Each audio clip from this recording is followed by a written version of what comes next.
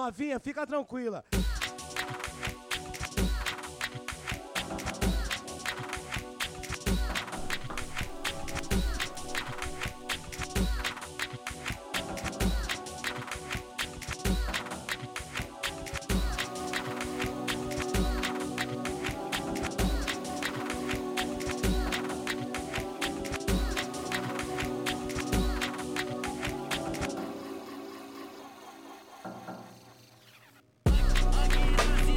Hello and welcome, folks, to another edition of RSF Radio. I am your host, Joe Monday, and today we're going to talk about what we usually talk about, is stuff that goes on the front page of our Street Fighter. That's right, folks. This is the podcast where we talk about the news of the week, and also kind of just, I think we're going to branch out a little bit. I got some advice from you guys, the listeners, and I think that it will not only just extend to the subreddit. It's going to mostly be from the subreddit, so there's going to be, like always, the links below in the comments. But there's going to be stuff outside, and we'll see how that goes, at least in this episode, see how that goes. We're not going to go too crazy and talk about things that are well outside the realm of the FGC. Like, we're not going to talk about the God of War, Dad of War, so don't worry, no spoilers. Maybe we will talk about the God of War just for like a second. Bear with me. And I'll wrap it around because it's, a lot of people in the FGC have been playing the God of War. You see it pop up on FGC Twitter all the time now. But what I find specifically funny about that situation is that anytime I see, like, on any, like, gaming podcast or anytime someone has to talk in front of a microphone about the game and the developers, they talk about Cory Barlog, and all of them mispronounce his name, and they say Cory Balrog, and it makes me think of an alternate universe where Balrog develops the God of War, and it's funny how he's like Ed's dad figure, and that's funny. It's very strange how that works out. So that's the only spoiler cast of Balrog of War, is that people in gaming journalism say Cory Balrog instead of Cory Barlog. Like, I don't know. I feel I just heard it so many times recently. It's like, you could just like get the name right. I get it. Like, you want to see the Gandalf fight the Balrog on the bridge to somewhere, or you want to throw a turn punch here and there and kill Akuma with 2 hits. I get it. Like, that's okay. Balrog's pretty dope. It's pretty rad. But come on, guys. Just like read with your eyes. Like, the art, I can do it. And I'm not game journalism. I don't write about games at all. Who would write about games? Writing about games is dumb. Who would do such a thing in perpetuity, in like the length of like a book? Perhaps that would be weird if someone did that. That'd be dumb. Anyway, this is a podcast where we talk about what's been going on the front page of our Street Fighter, and so we're going to do that. And the first topic is something that popped up, and I'm super happy with, because she was just on the show. But Combo Queens got a big interview series on SRK. Is interview series the right term for that? I don't know. It's just a big interview with like everybody, like a group interview, basically. Going through asking a broad swath of questions to a number of owners and members of Combo Queens, and in general, a pretty good read. And if there was any question in your mind of like what Combo Queens was or is, you can find that information here. There's a whole lot going on. I recommend reading through it. Especially for the lady listeners out there, because that's something you might want to take advantage of in the future.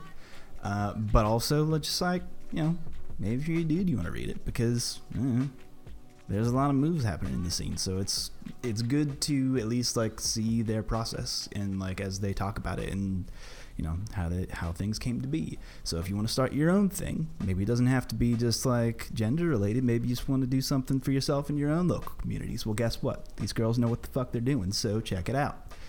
Okay. Next bit of information. I always hate having...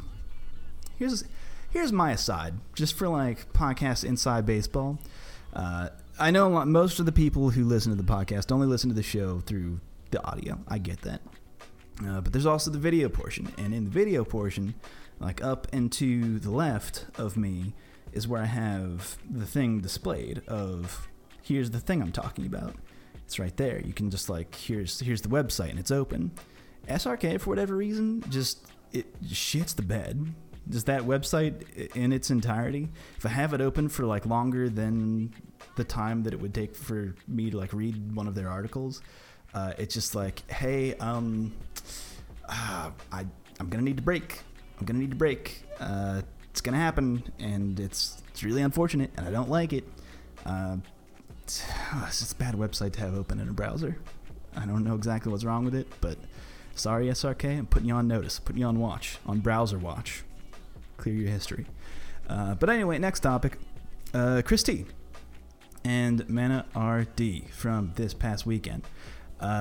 This was the finish to this past weekend's big tournament, which, man, I'm like blanking on it. I'm gonna have to go back in and re-edit this.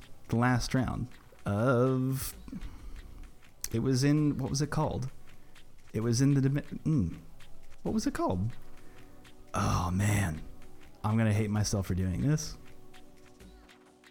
Anyway, regardless, grand finals of that tournament ended pretty raggo, as I saw some people say on Twitter, and that was pretty exciting. Oh man, I'm gonna fucking kill myself for not thinking about that, not remembering a lot, having it like written down. That sucks. Have things. Hey, other podcast note for you guys out there who are listening: have notes. Speaking of taking notes, something that Chris T does in this interview that he had with Daigo, which is our next topic. Taking notes the whole time and knowing what the fuck you're talking about. This is a incredible interview, I think, because it's a very highly skilled player talking to one of the most skilled players, and they're having a very in detail conversation about some very specific topics. And the things that the thing about me, and you might have known from if you are a listener, but I don't typically like to ride Daigo. I typically go against the grain on that a lot of times. He's proven me wrong time and time again, and I think that's great. It's great to see him continue to be a very strong competitor and a driving force within the community. Daigo Beast TV is doing a whole lot of really great production stuff, and I think this is probably part of it. I think someone from Beast TV edited this. I can't be sure because this is also like a very well edited interview. Chris asks his questions in English, and it just immediately cuts to Daigo's response and has subtitles. It's very good. And he asks some pointed questions here of, not really pointed, but like very high skill level questions, specifically mostly around reversals and how to read your opponents. And there's something about it that just some of the things that Daigo says it's made me think a little bit, made me reconsider, like maybe because I like to think about Street Fighter V specifically of you kind of just have to play it really safe because there's so few options, right, that it kind of doesn't make sense not to place the safest bet.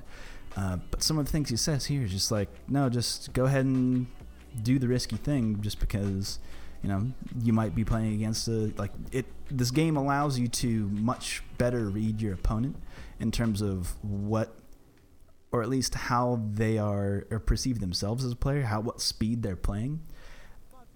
And from there, you can make your decision on whether to reversal or not. Or maybe take like that big risk of, if you can't whiff punish with a normal, whiff punish with a shoryuken or a flash kick. Why not? Because, you obviously are looking to have that read. Why not go the crazy direction? Isn't that much more of a statement? And that's a very brief synopsis of just like one of the many topics he talks about. Very interesting stuff. He gets into how do you play with anxiety? With Daigo, obviously, doesn't really get nervous at all, but Chris explains, this is something that I get nervous about. like being on the main stage, questioning all of my decisions. How do you deal with that? Because Daigo's cool as a cucumber. He's as cool as they come. You like to think about Sleepy Daigo. He's like in the highest pressure situations of the most high stakes tournaments, and just dead ass face, just next game, play the set.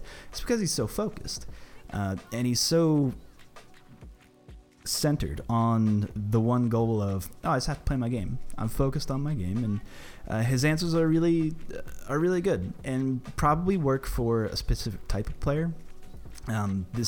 His advice doesn't actually apply to.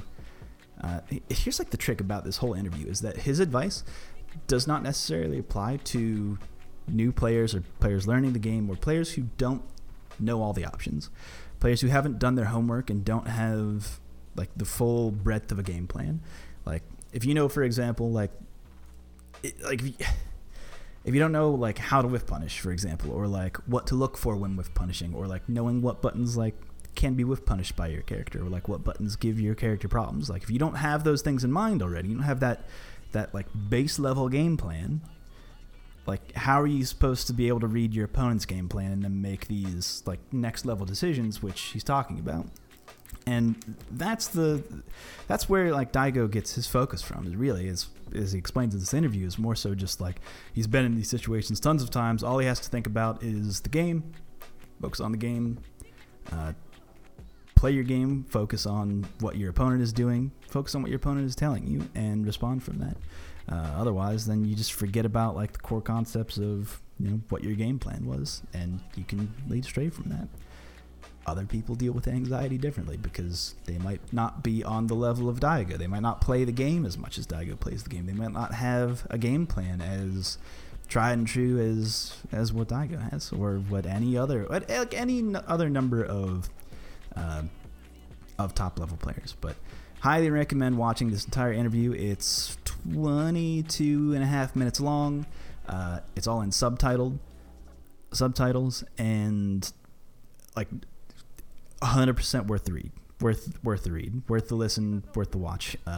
Please check this out. It definitely has given me a lot of food for thought on many topics that I thought were pretty like case closed, and kind of looking at things with more of an open mind now. So anyway, moving on to the next topic, something for everybody. That's like some very high level play stuff. Now this is something just for everybody that we can all enjoy. Up on Capcom Unity, they posted the latest stuff about costumes. This one is for Bison, and it is Bison in the Asterath crossover from the... This is... Oh man, Ghouls and Ghosts? Yeah. That game is very difficult. It's extremely difficult, very hard. Regardless, this post basically only explains... Oh, I'm sorry, just Ghosts and Goblins, not Ghouls and Ghosts. What the fuck is Ghouls and Ghosts? Is that even a game that exists? I'll have to Google that. Man, alright folks, let me reel it back, because this is like the third time I've been like way off base. And I just have to point it out because, that's just the state of things right now. It's currently about 10 p.m. where I am. And working the 12-hour long shifts that I have been, and then doing anything additionally to that has just taken a massive toll on like my brain space and turns it mostly into goo. So I've only covered like 4 topics, gonna have straight on like all 3 of them. Fuck. Like I've already struck out on 4 pitches. Man. That's not a good at bat, folks. That's not a good at bat. But regardless, Ghosts and Goblins is where this is from. The costume is kind of a more realization of it because it's an old NES game. And it's very silly to me. The belly is a big mouth that has an empty cavity in it, and it bothers me to look at a little bit. So maybe if you play against me and you main Bison, maybe this is the costume that you choose because there's something that gets a guttural reaction from me. So anyway, This lays out the challenges that you have to beat and the dates that you have to play them through, and this starts on the 10th, and then basically goes until the 7th of next month. And so that's all like cut up in terms of getting the parts like you do in order to get the entirety of the costume. It also lays out the other Shadowloo soldiers that will be available to fight. So get out your Rashidos and your Hardcake Eagle Spikes, because that's how you beat the soldiers.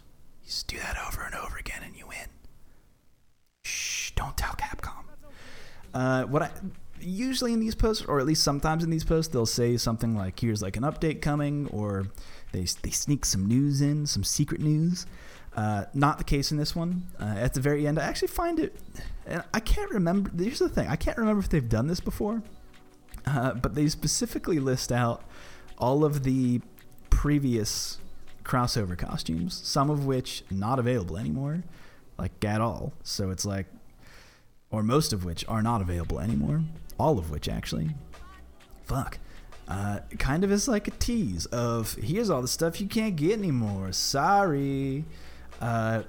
Which somewhat leads me to believe that this was included in the end, like maybe just to show, hey, look at all these crossovers, or maybe it's just like, hey, like maybe do all this stuff. You want to get your costumes now, spend your fight money this way.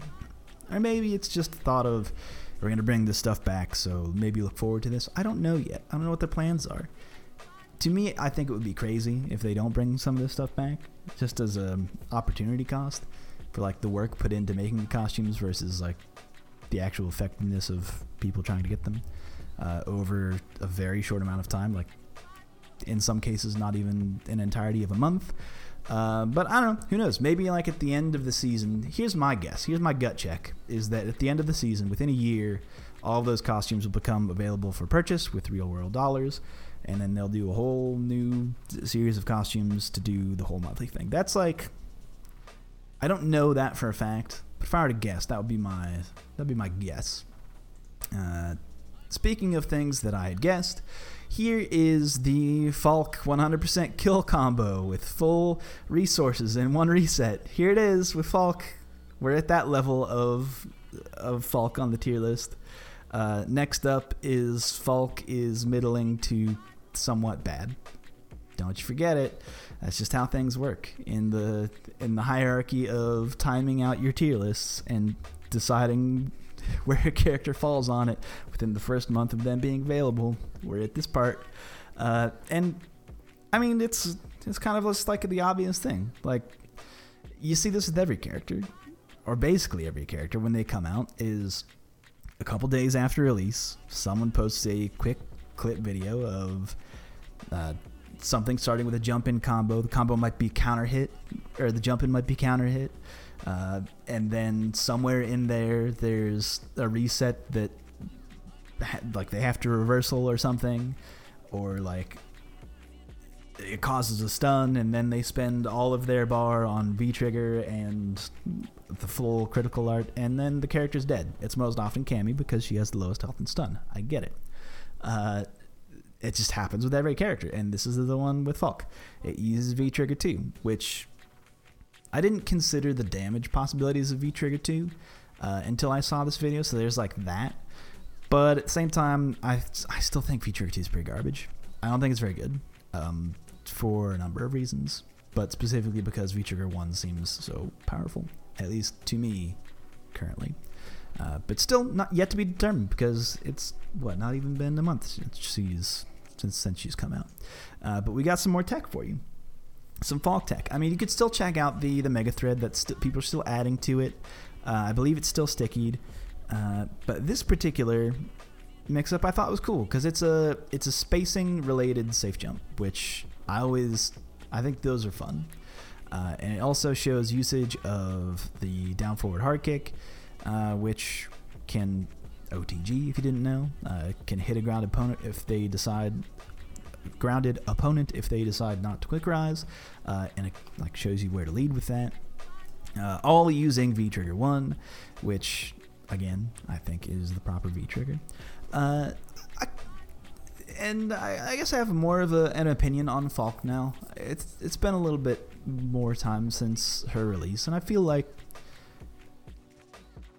she's kind of risen in the ranks for me. There are things about her that I don't like. I don't like the cancel windows on her standing medium kick. That, to me, just doesn't feel good. Doesn't have a good feel to it. The combo feel doesn't feel quite right to me. I think it's mostly because the cancel window is like exceptionally long, but also if you cancel late in those frames, then like it will combos will drop. It just happens to be a thing that, the type of input character that she is, like, same thing with Ed. Like, she's a little too far away, it will drop. If you, do that late cancel and it pushes them a little bit too far away, and the follow-up will drop.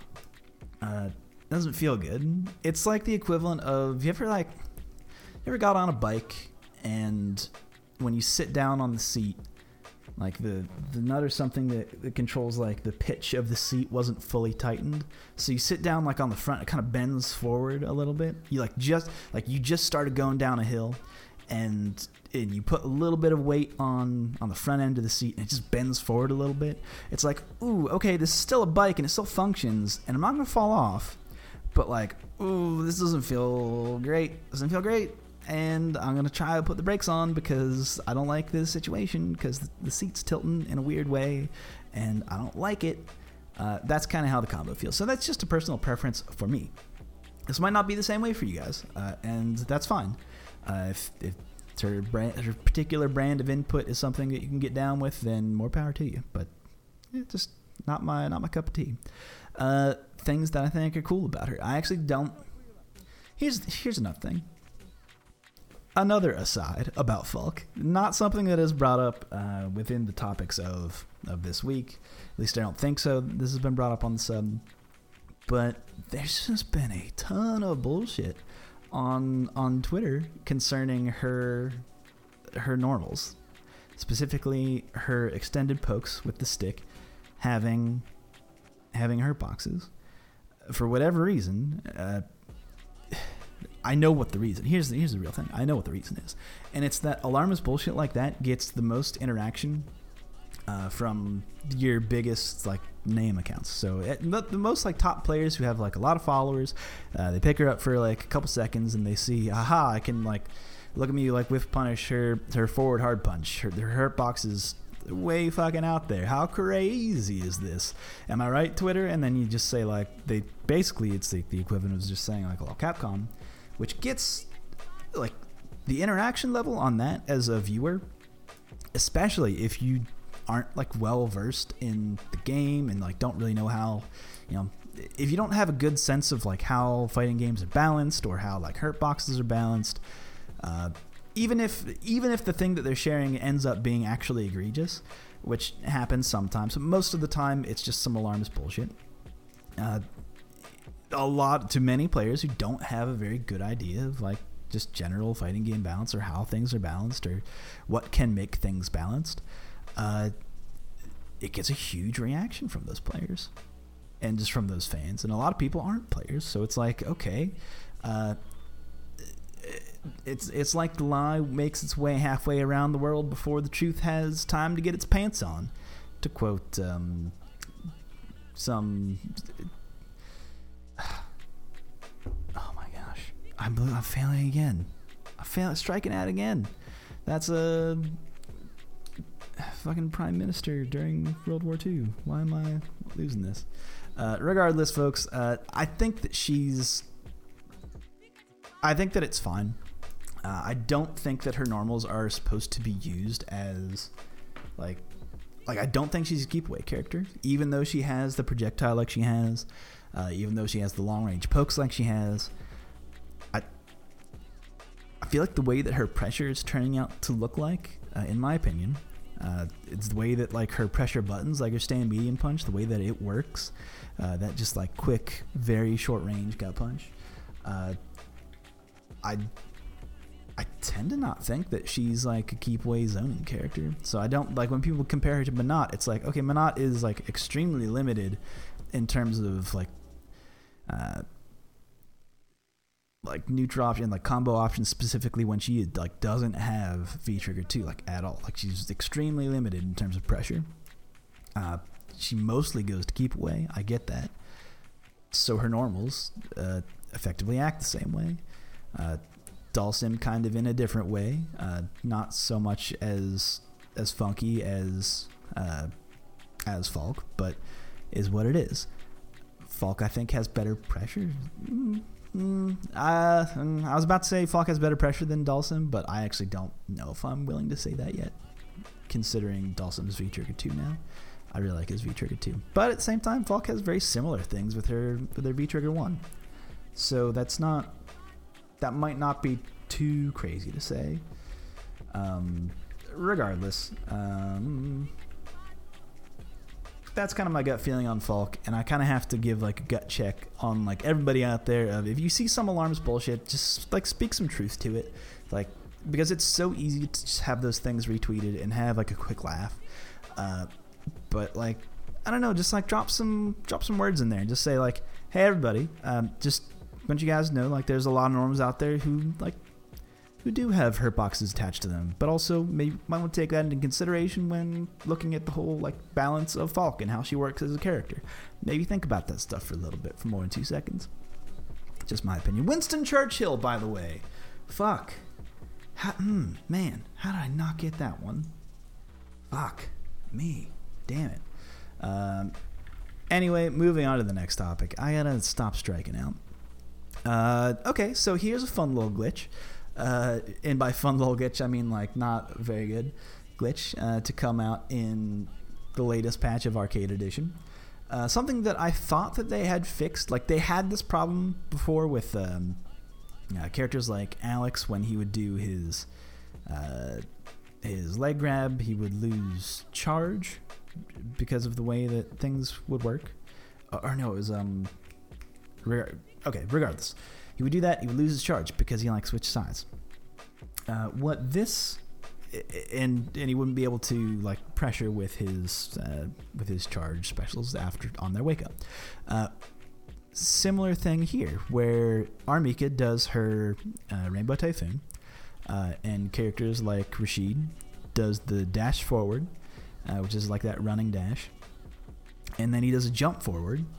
The inputs are up forward towards Armika, but instead of doing a jump forward, it's as if his inputs are backwards, and he does a jump backwards.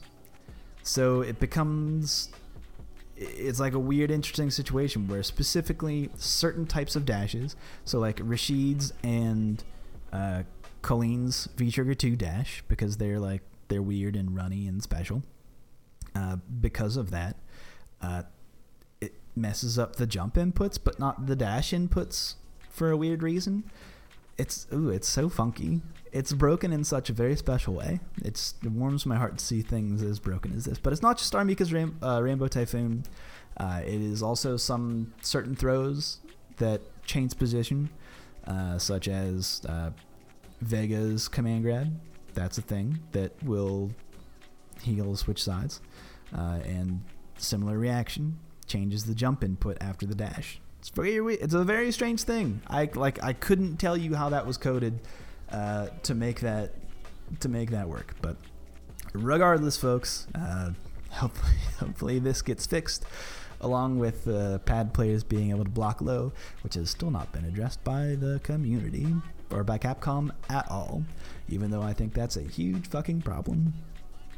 Okay, here's another question from people on our Street Fighter. This was posted by Freduio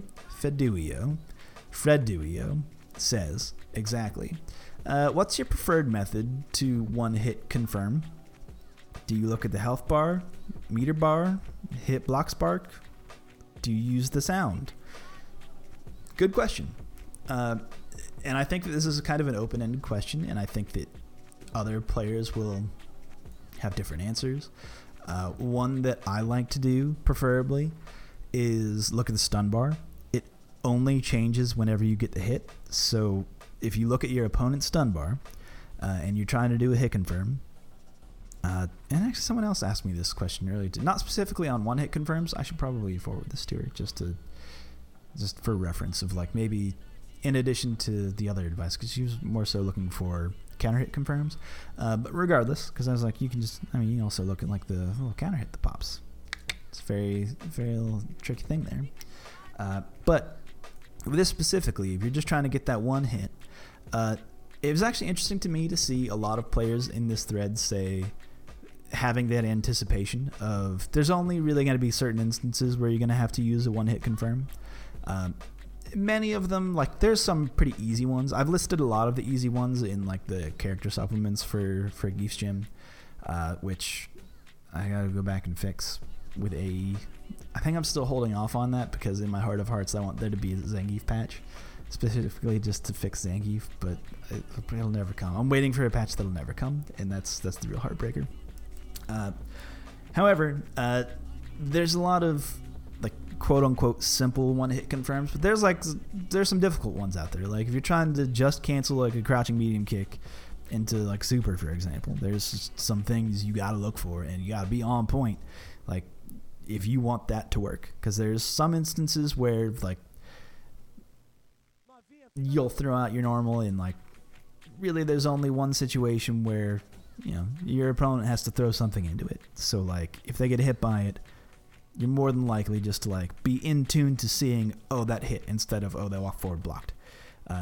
So then you can automatically cancel. You're gonna be buffering it regardless of the situation. You're gonna be buffering that special or critical art behind it.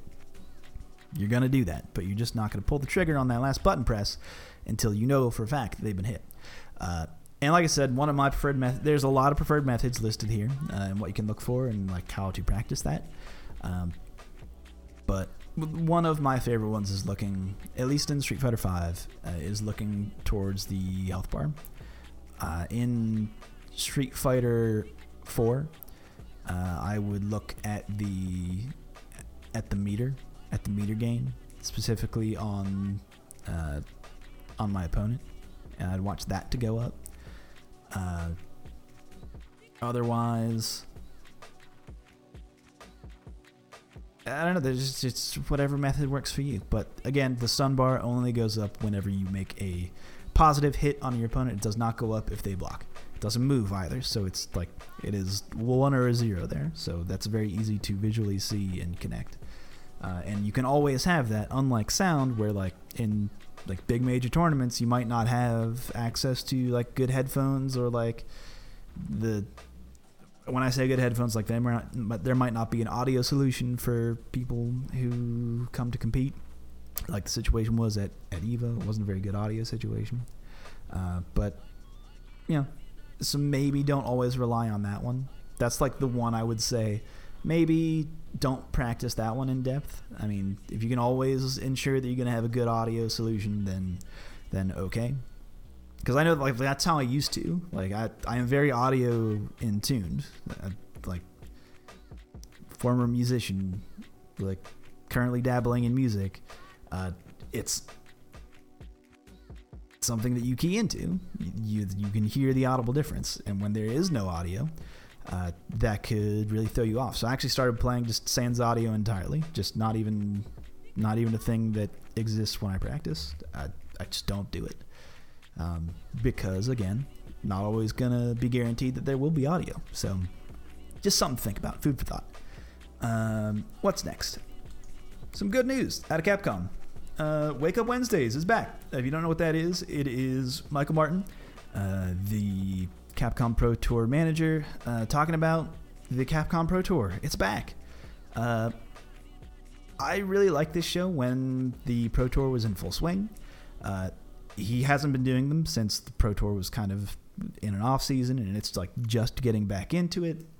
So it makes sense now that there are events happening that are on the Pro Tour that he would go in and do this now. So like that's rad. That's cool. Super excited about that. And I look forward to watching this every Wednesday to get updates on all the Pro Tour events that I miss because I work a lot. The one thing about this one, I will say, it actually doesn't cover much in terms of the actual games. It's, like, it doesn't actually fulfill its purpose of, being the coverage of the events. This one in particular, the first one of the season, actually more so talks about why certain decisions were made in terms of the points system. A lot of people have, like, even when it came out, and our Street Fighter reacted to this, that the points distributions are not great for ranking events or for anyone who doesn't really place super high at major tournaments. Very small points are getting doled out to players who don't necessarily place very high or can't really travel to a bunch of Pro Tour events. So that's like why we decided to spin up some major sponsoring. And have I said this on this podcast? I say it so many times, but like, yep, M Lizard fully funded now, so M Lizard and Neon going to be getting Combo Breaker. So it's going to be great to have those players who are currently not sponsored to get out there and get more Pro Tour points, to give them an opportunity to compete on the main stage and get that big money, or potentially become sponsored players, so that they have the ability and the means to travel to more events, and so that we get to enjoy to watch them play as viewers, or you get to, because to watch them live at least. It's gonna be busy for me for a while. I'll stop that. That's a tired. I've beaten that dead horse now. Regardless, this kind of gets into why they made the changes to the points distribution, and I actually kind of agree with it. I kind of agree with the explanation. It makes sense in that basically what they expected last year was there's going to be, good points distribution, but there was like an inflation, and a lot of the people in the top like 32 of last year was like very like smashed together. I think that with this new points distribution, the well-performing players are basically going to guarantee themselves a seat, because they're going to get like placed within like top 1 or 2 of, if you place more than first and second at more than one CPT event, like you're probably going to be golden. But then like it's those like 8th places and like it's time for 16th places where it's like those are where like those little points kind of end up mattering, and there's probably going to be very small points differences. Again, I think I might be on record saying this earlier when we first looked at those, but like there's going to be, I'm very interested in like what number 30 is, what number like 28 is, how many points are they going to have. I think that's going to be interesting this year, and that was their explanation, and hopefully things end up going good. Regardless, I just hope it makes people hungry to compete, and forces more players to get out to more events, so that every tournament is a threat and every tournament is exciting to watch. That's always good news for the community and for the it's for the community in general. It's just good for the community, I think. But regardless, moving on to the next topic. I'm looking forward to the next Wake Up Wednesday and can't wait for updates on things that I missed throughout the week. Here is a post that came in pretty late, earlier today, in fact. So in preparation for the Street Fighter 30th anniversary collection, Street Fighter, or can I just say like Street Fighter? No, Capcom in general, but like Street Fighter's, their whole marketing arm has been pretty much in full force with this, and they released this video. This was released by PlayStation. They must still be getting that PlayStation money. That's interesting. I didn't know they were still in bed together. I thought they were ex-lovers, but look, they turn around and hop back into this, calling their ex up late at night, making that hotline bling. Regardless, they put out this video. It is part 1 of a series. I would expect to lead up into the release, which is exciting. But it's really cool because instead of getting like a voiceover man, they get James Chen. And I feel like, I know this isn't what happened because he's very clearly reading from a script. He's not a voice actor. He's not well read with scripts. He's well versed in Street Fighter, which is why it's very interesting to like hear him say all these things and like his whole history with the community and the scene. Like that part I love. Like they're leaning into that part, which is like they could have gotten, PlayStation could have paid businessman, voice man to say the things about the Street Fighter games, but instead they pay James Chen. Or maybe he did this for, like, in my mind, in my heart of heart, I know this didn't happen, but in my gut, I wish that they just put him in a sound booth and were like, hey, Street Fighter is the 30th anniversary is coming out. How you feel about all games? Talk about Street Fighter 1. And went, oh man, Street Fighter 1, what a game. Like, look at this thing. Look at all these characters that it had before. It had Gen, had Sagat, and actually set up the story for Street Fighter 2. Like, I know that didn't happen, but like, in my gut, I want that to be like, hey James, tell us about Street Fighter 2. What was Super Turbo like? Tell us about the Super Turbo. And then he just raps about it for how, like, in my mind, the recording session lasted like 3 days, like fully recorded. Like, he's just locked in a booth talking about it. By the end, saying like, I'm very hungry. But then they're like, James, talk about Third Strike. And he's like, oh fuck, Third Strike, it's real good. I want that to be the reality, although I know that it is not. But regardless, this is actually a very well, like, all things considered, very well produced video, and it's really great to hear James talk about like the very specifics of development of these games and like the release of the games, what they meant for the community, what they meant for just video games in general. Some really cool stuff, like the lore of Street Fighter. Like, when people people still do really care about the lore of Street Fighter, and it's just something that, you know, it's probably what has most what's going for it right now. But regardless, I'm looking forward to the next one of these, and I'm very glad that they got James Chen to do it. So here's the other thing. Maybe James Chen won't be the only one to do this. Maybe they're gonna get some other people in here, like your like Ultra Davids, your Alex Valles, and maybe some other people. That would be interesting. I don't know that to be the case. My assumption is that it's just James, but we shall see. And I look forward to the next one where he talks about probably like Street Fighter Alpha Series. Probably the Alpha Series next. Third Strike, perhaps. We'll see. But well worth the watch. It's 15 minutes long and very entertaining. Okay. So I turned on the Twitter before I started this podcast. So I don't have like our Street Fighter link to this. But breaking news, everybody. Breaking news. I'm just super excited about this, but A Rival, member of Super Square, just made a post on the Twitter of, I don't know what this is for, but it's just like debut of Street Fighter, official music video for Street Fighter. And like, A, their music is dope. B, A Rival's been in the community for a very long time. Just search. I wonder if you could just do a Google search for DJ iPad.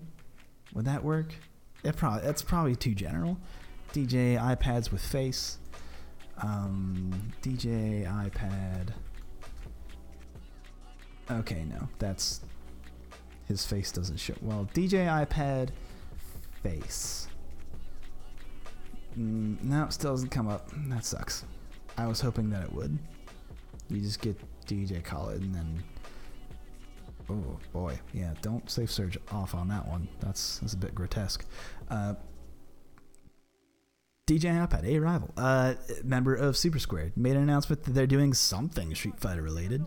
If you don't know his music and their music, for example, I use a lot of his music during the tournaments. The Street Fighter Cross Mega Man remixes, all him, all very good stuff. Those usually get called out in the chat because they're like, oh man, is this like an 8-bit version of the Guile theme? I'm like, hell yeah, it is. Check out my guy. He's also done music for Crypto the Necro Dancer and a whole slew of other things. But Super Square is like the main band that he's in, that he tours with. And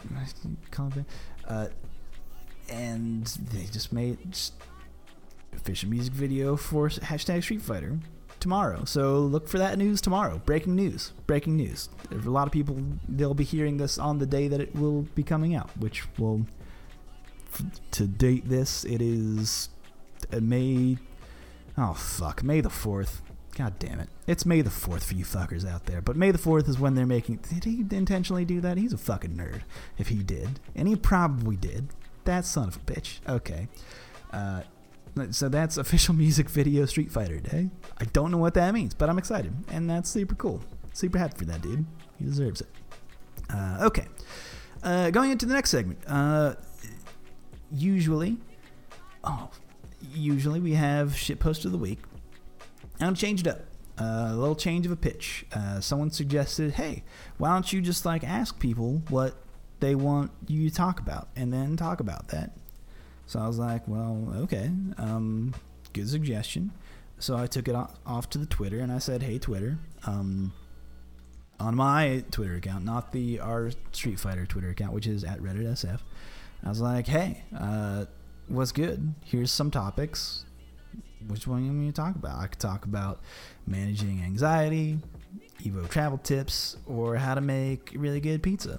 And voted by everybody, which is the topic we're going to talk about, managing anxiety and stress. This one I hold pretty close to my heart because I happen to have like a lot of anxiety. This might not come across on stream. It might not come across in video. Might not come across in the podcast, but just massive anxiety. And not even just like for competing or competition. Just like it's something that even after years of doing things that I'm like comfortable in, like stand-up comedy for me I was never comfortable doing it.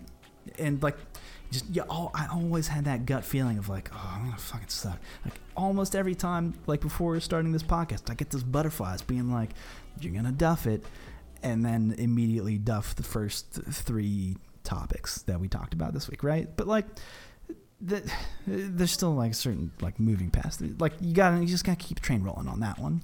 But there's a lot of anxiety that comes with that, and I happen to be like have like crushing anxiety, and it's terrible. I've written about it in Geese Gym. It's one of the, it's like what we end on, like the letter from the author, which was like the losing to yourself post, which was well in advance of Geese Gym, which I included because a lot of people like that post. Regardless, managing anxiety. So this comes in a lot of forms. So like when I say an answer to this, it is not something that will apply to all players. It will be something that will be different for everybody, and how like they manage stress and how they even get stressed is another thing. Like I've met people who before we play, their hands are just like they've got like the shaky hand. Now, like I don't get that kind of anxiety. I don't get that like jittery anxiety. I get like the gut reaction of like there's something burning in me telling me not to do this thing, and like the second guessing myself. Like it's a mental anxiety. For some people there's like a visceral like shaking anxiety, and for those people there's actually like some physical things that you can do in order to satiate that, or at least limit the effects of that anxiety. And the number one thing you'll see from anyone you ask about this, like doctors included, is breathe. You have to, and this is mostly true for everybody, but like regulating your breathing, it is something that even when you're playing, you will not realize you are doing this, but you will have been holding in a breath for like 30 seconds, and you go, end of the round, you go, whew, man, forgot I was just using so much of your thought space energy to play the game that you're not thinking about, oh, I need to not die. I have to breathe. Breathing is the thing that I have to do to like live, so I should do that. That's a trained thing that you have to actually practice doing, is like taking long breaths, especially like at the end, like when you have the ability to be cognizant about it, just slowing it down, going, okay, in through the mouth, out through the nose. Or is it the other way around?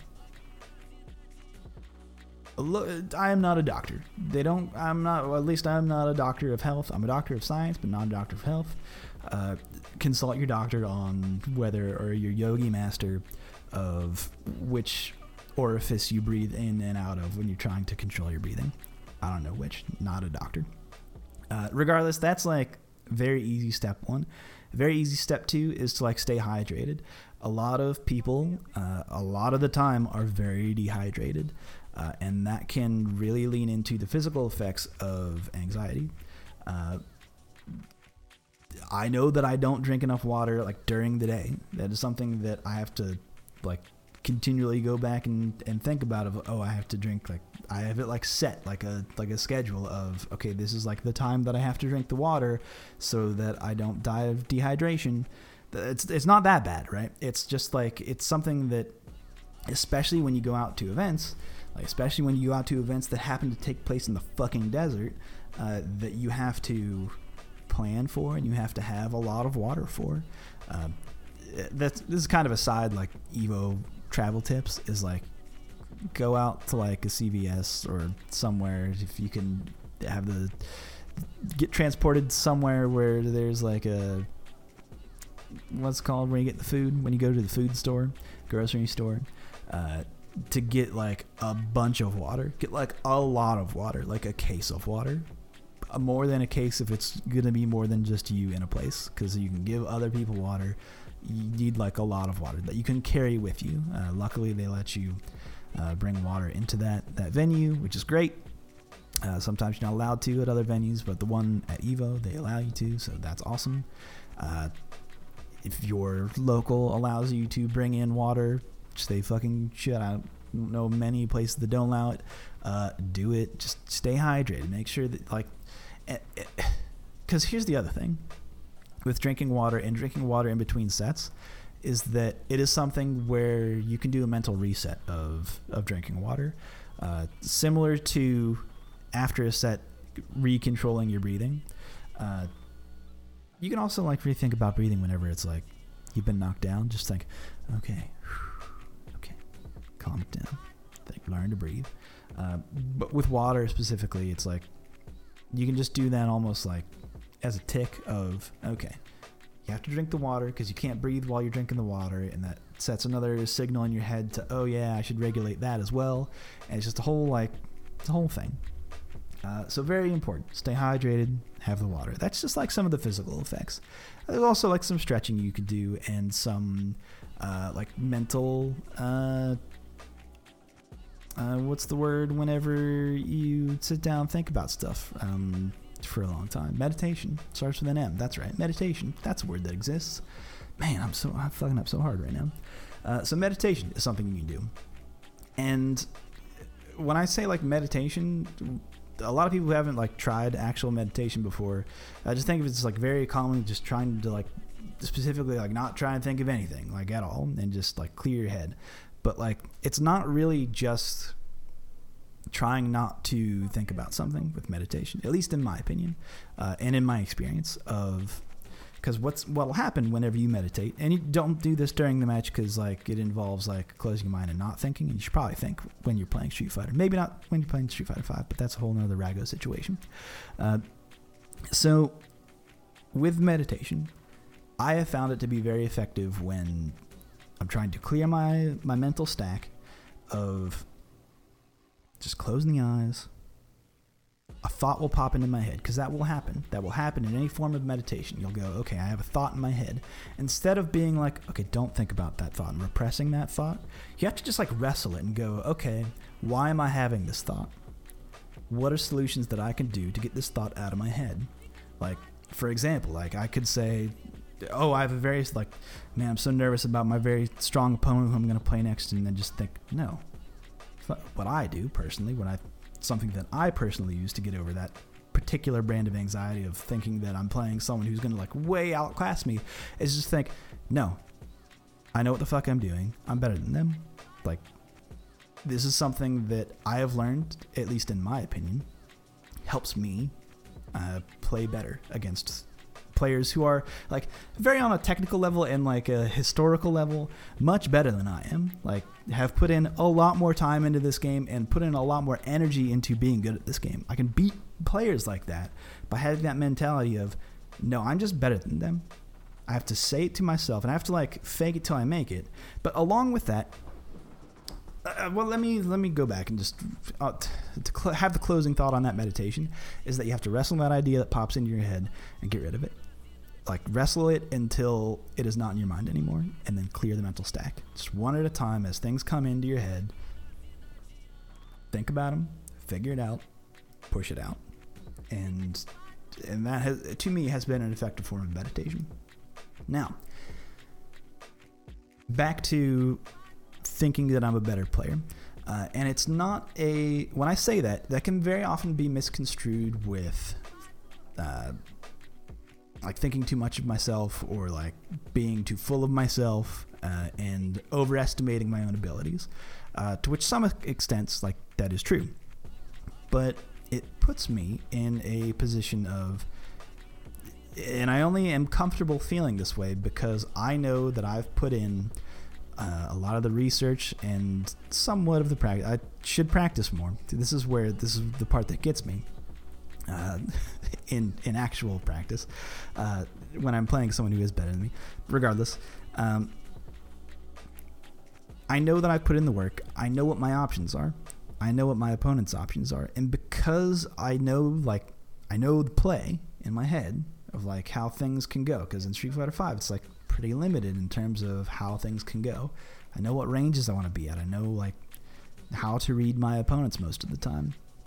Because I know those things, because I've done a lot of that research, I've done my homework, I think that allows me, and can allow you as a player, to say to yourself, I'm better than this person. I know that I'm better than this person. I'm going to bop them. And it gives you a certain level of confidence of, oh, I can, like, watch this, everybody. This player's about to get dunked on. And you can really burn through some, like, a lot of skilled players if you just have that gut instinct of, like, oh no, like, I'm going to reversal here because fuck you. Like, because that's why. Because you expect me to respect you because of the kind of player that you are. But nah, son. Like, I'm going to play, like, ultra defensive or whatever, and then, like, you knock me down and then just go Rago on you and, like, let it rip. And just change your pace that way just because I know you're not expecting it. Because I know in my mind I'm better than you. And that's kind of like a lie that you have to tell yourself sometimes in order to give yourself that boost of confidence to get rid of the anxiety. I've played some skilled players and in my head just think, no, I'm better than you. And it's fine. What kills me is when I'm playing against players who, like, I, like, mentally, like, know I'm probably better than them. So then I start, like, respecting them, expecting them to do, like, the quote-unquote, like, correct motion, like, go through the motions, or, like, stand at the right range, or, like, anti-air me when I jump. And when they don't do those things, I'm like, they must not know. And, like, that, I can trip myself up over that. Regardless, back to anxiety. When you mentally tell yourself that you're better than someone, it gives you a certain, like, power over any kind of mental game that they might be playing against you. But again, you have to be, like, ultra cognizant, ultra focused on your own game. You can't just have that thought and that be it. You also have to, like, recognize in your own game of, like, okay, that decision that I made there was dumb for this, and this reason, and, like, this is how a good player would adjust to that. You know what I'm saying? And just, like, make that, like, you know, if I were a good player, I would make this decision instead of this extremely reckless decision. Or, like, if I was a great player, I would make it. Regardless, that's another thing you can do. Other people have, like, stage fright anxiety. It's a huge thing. A lot of people aren't used to being on stages or being in front of a big crowd. There's a lot of players who get that main stage anxiety, just because I feel like there are a lot of new players who are getting to that position a lot quicker than, you know, a lot of or at least they're showing up on the main stage more than a lot of the old veterans are. Just how things are turning out with not only Street Fighter V, but with other games as well. There's a lot of people coming up in DBFZ. Regardless, with that, there's a certain amount to get over the anxiety, you just have to do it. Like, you have to get as many out of your system until you're good and it's over. It's like, I hate using this example, but I think it is an effective example in order to show you how, like, things can, like, maybe go bad and, like, be awful. And it's that there are a lot of people out there who, the first time that, like, their first sexual experience, before they have it, there's a lot of anxiety of, I gotta have that sexual experience. Like, it's like all they can talk about or all they can think about is like, I just gotta have, like, I gotta break that seal. Like, I gotta do that thing. Like, it's the only thing. I just gotta go after it. So it's like, first time you on a main stage, it's like, oh, I'm here. Like, you're just so excited. It's like all you can think about is like, on the main stage. It's like, and usually when that happens, you look like an idiot. You embarrass yourself and whoever you're with.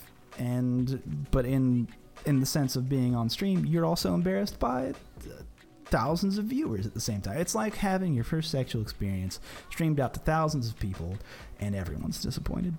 It's kind of like that. And to that I say, not for sexual experiences, don't force yourself into the situation, but just get yourself out there, like, as much as possible, in as many situations as possible. Put yourself in front of people who are going to come down on you hard and make you feel the pressure of the environment that you're in. Having that happen a number of times puts you up to the plate. It's like driving. Like, you're not comfortable the first time driving, but like a couple years, you're just like, I'm gonna text while I drive. I'm super cool, and all the cool kids text and drive. Don't do that, folks, by the way. Just for safety first.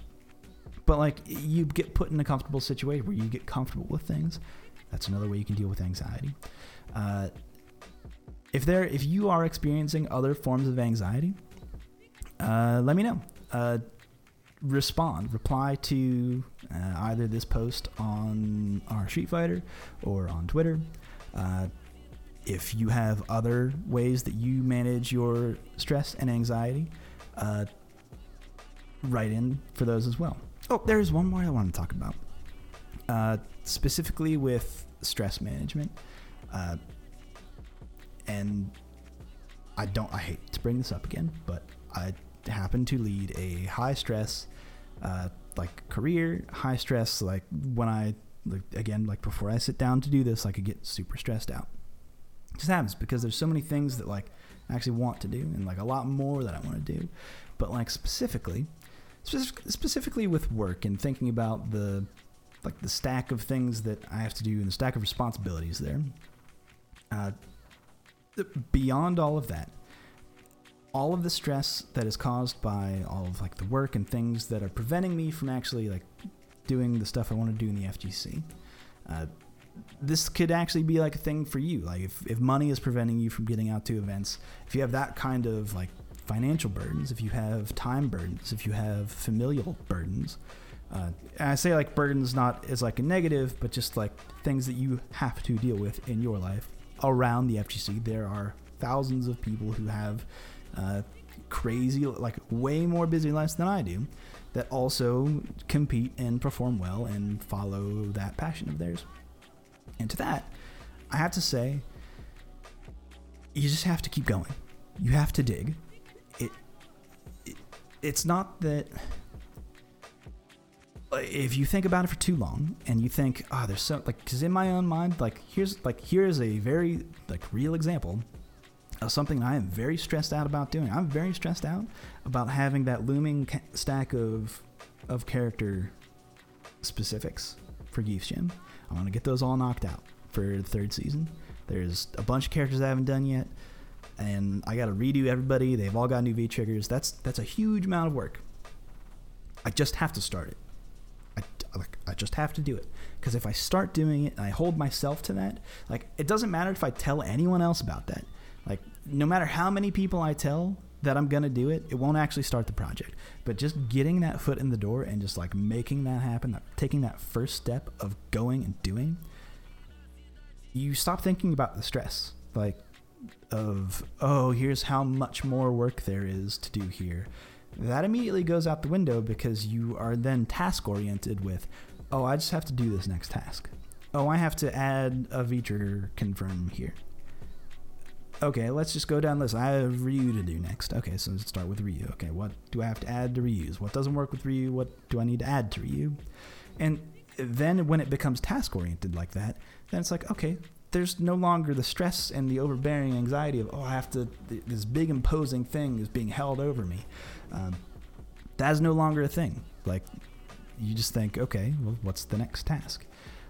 Specifically when applied to, like, fighting games and like doing that more so applies to like things surrounding fighting games. Like, do your job first. Take care of it. That's just a task. Do your work. It's a task. Do some practice. Make it task oriented. Don't think about like, I really should practice. Just go do it. Like, cut out a little bit of time. If you have to work some scheduling things, just cut it out. And having that level of practice and like having say like, oh, I took care of that task will give you the confidence to like, you just won't have that anxiety. Or what you can do, and that's just like more of a looming anxiety of the things that are surrounding fighting games. But if you happen to be someone who just gets that gripping anxiety, I'd say use it. Use it to your advantage. I've done this before, and it is like hard to explain exactly like how this works or the physicality of how this works, but just flipping that switch of, oh, I'm very nervous right now. Like, gut check, take a pause, go to the character select and just go, I'm very nervous, but I'm not nervous. Like, I just physically, like, tell myself, nope, like, can't afford to do that right now. Not gonna happen. Like, and just using that, like, turning that into adrenaline, like, and making that just like course through. Like, I know, for example, I cannot have coffee or any kind of caffeine before I play fighting games. I cannot do it. I don't know how some people do it, where they're like, they can slam a Red Bull and like be fine with their hands. If I do that, I'd have a fucking heart attack. I need to take the edge, and this is probably not the best thing to admit, coming from a long line of alcoholics, but like, it really helps me to have a depressant such as alcohol, just a little bit of alcohol. Just take like, and not a lot, because like you still need to have like be wary about your hands and your ability to actually perform. But just like, for me, a little bit of beer, maybe a little bit of whiskey, little nips for the road, helps me out. It helps me just to take care of that, just like that gripping anxiety, that like visceral feel of anxiety, and that can somewhat be like, okay, even if here's the other thing, is like, it doesn't have to be like a lot of, it's be like something that you do. It could be like something like a sip of water, for example. I talked about this earlier, like actually hydrating, just thinking like, oh, I just need water. Just like tell yourself that if I do that, then that'll make that feeling go away. Or like, because for me, that's what it really is. Like, and I'll tell myself this, you'll hear me say this on stream, where I think, oh, I'm really second guessing myself about all these decisions I'm making. I just need a drink. And then I'll like have a couple sips, and then just I'm like over it, because it's like, oh, I did the thing, like the cure-all, like here's my snake oil that I'm selling myself in order to like forget about it and have it not be such a mental blockage. Anyway, that's about all the time I have for this week. So what I like to do typically is end the show on a FGC history. A match from the past that has some significance. And I think that one that is a good way to like wrap up a little bow. This is like, I usually dig deep and go pretty far back in FGC history. This one in particular, pretty recent.